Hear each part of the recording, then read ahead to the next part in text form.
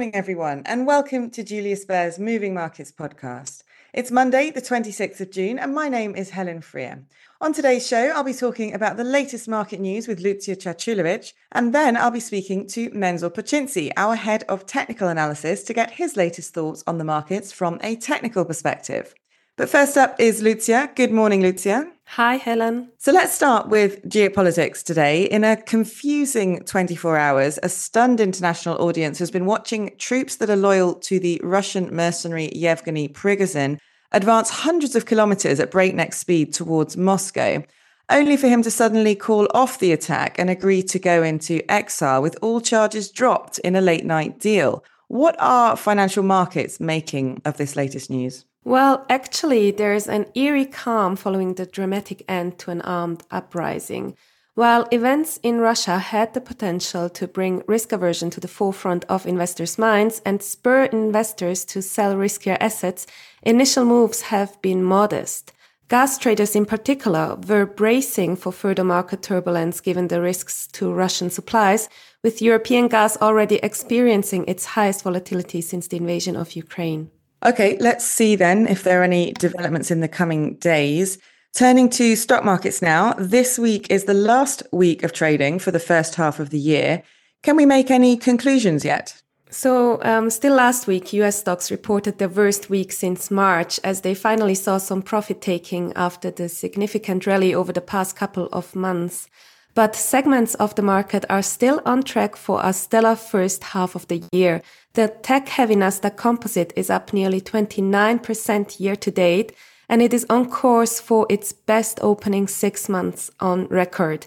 The S&P 500 is up more than 13% year-to-date. The Dow, however, is the outlier, up less than 2%. As for stock markets in Asia, overnight, stocks traded higher in South Korea, while those in Japan and Hong Kong fluctuated.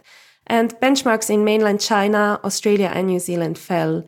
And as for the half-year review, Japan is the clear winner there, with the Nikkei up 25% year-to-date. What about yields? Can you give us a quick update there, and also perhaps a few words on commodities? Sure. So US Treasury yields are little changed this morning. In Australia and New Zealand, bonds rallied, echoing the moves in treasuries on Friday, when US Purchasing Managers Index data showed a decline to the lowest level since December.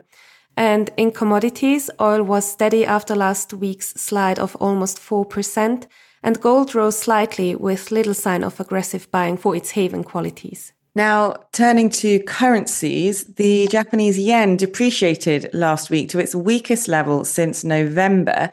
Can you tell us a bit more about this? Yeah, so the yen's depreciation came on the back of weaker than expected PMI data in both Europe and the US, which fueled fears that the global economy could crumble under the pressure of higher interest rates. But the yen strengthened this morning after Japan's top currency official said he wouldn't rule out any options to deal with currency issues appropriately. And as for other currencies, the offshore yuan fluctuated and the onshore yuan was down 0.6%, despite China setting its daily reference rate for the currency at a stronger than expected level to slow its slide.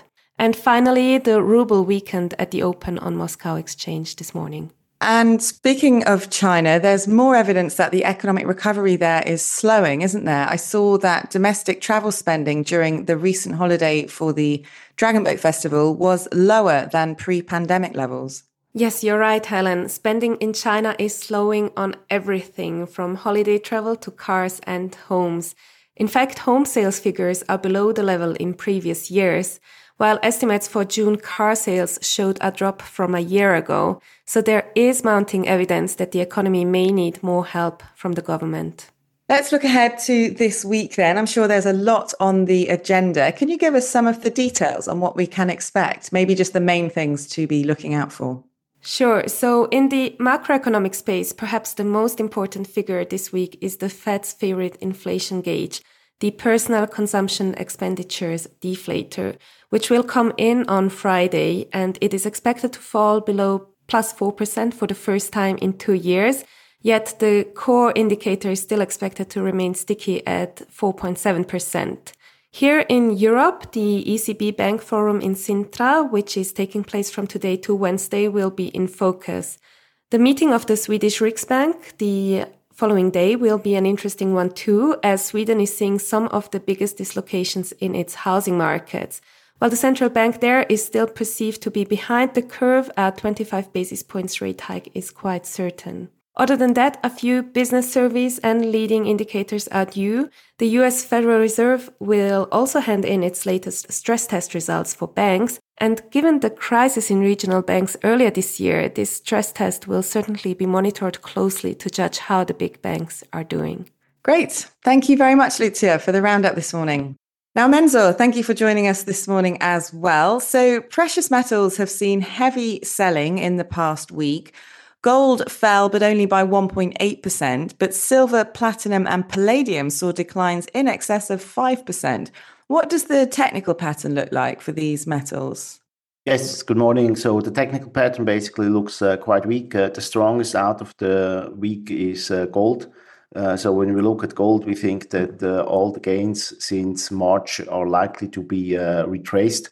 So we think at least gold should trade or could trade around 1870. So there is further downside potential.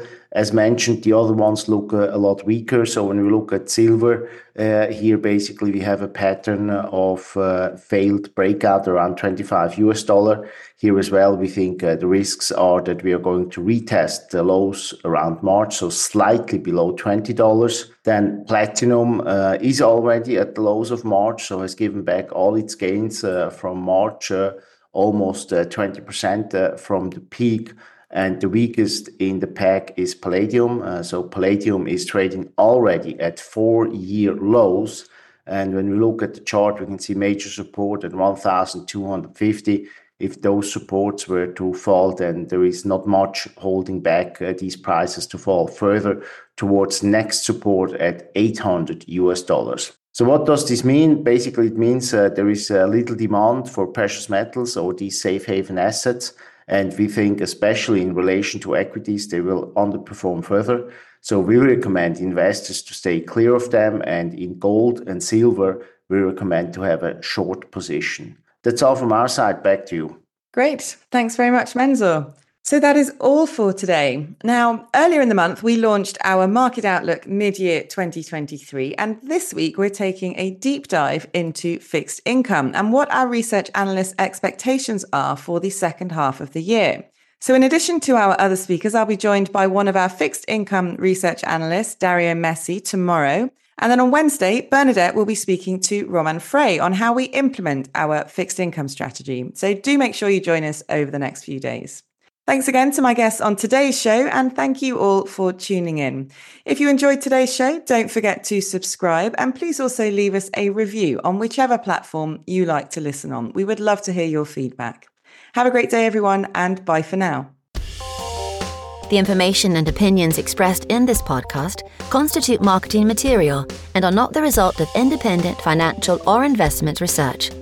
Please refer to www.juliusbaer.com/legal/podcasts for further other important legal information. Beyond Markets is a weekly podcast where Julius Baer experts and external speakers discuss some of the latest market developments. They share their key research and insights on today's ever-changing economic landscape and present practical advice. Search for Beyond Markets on your favourite podcast player.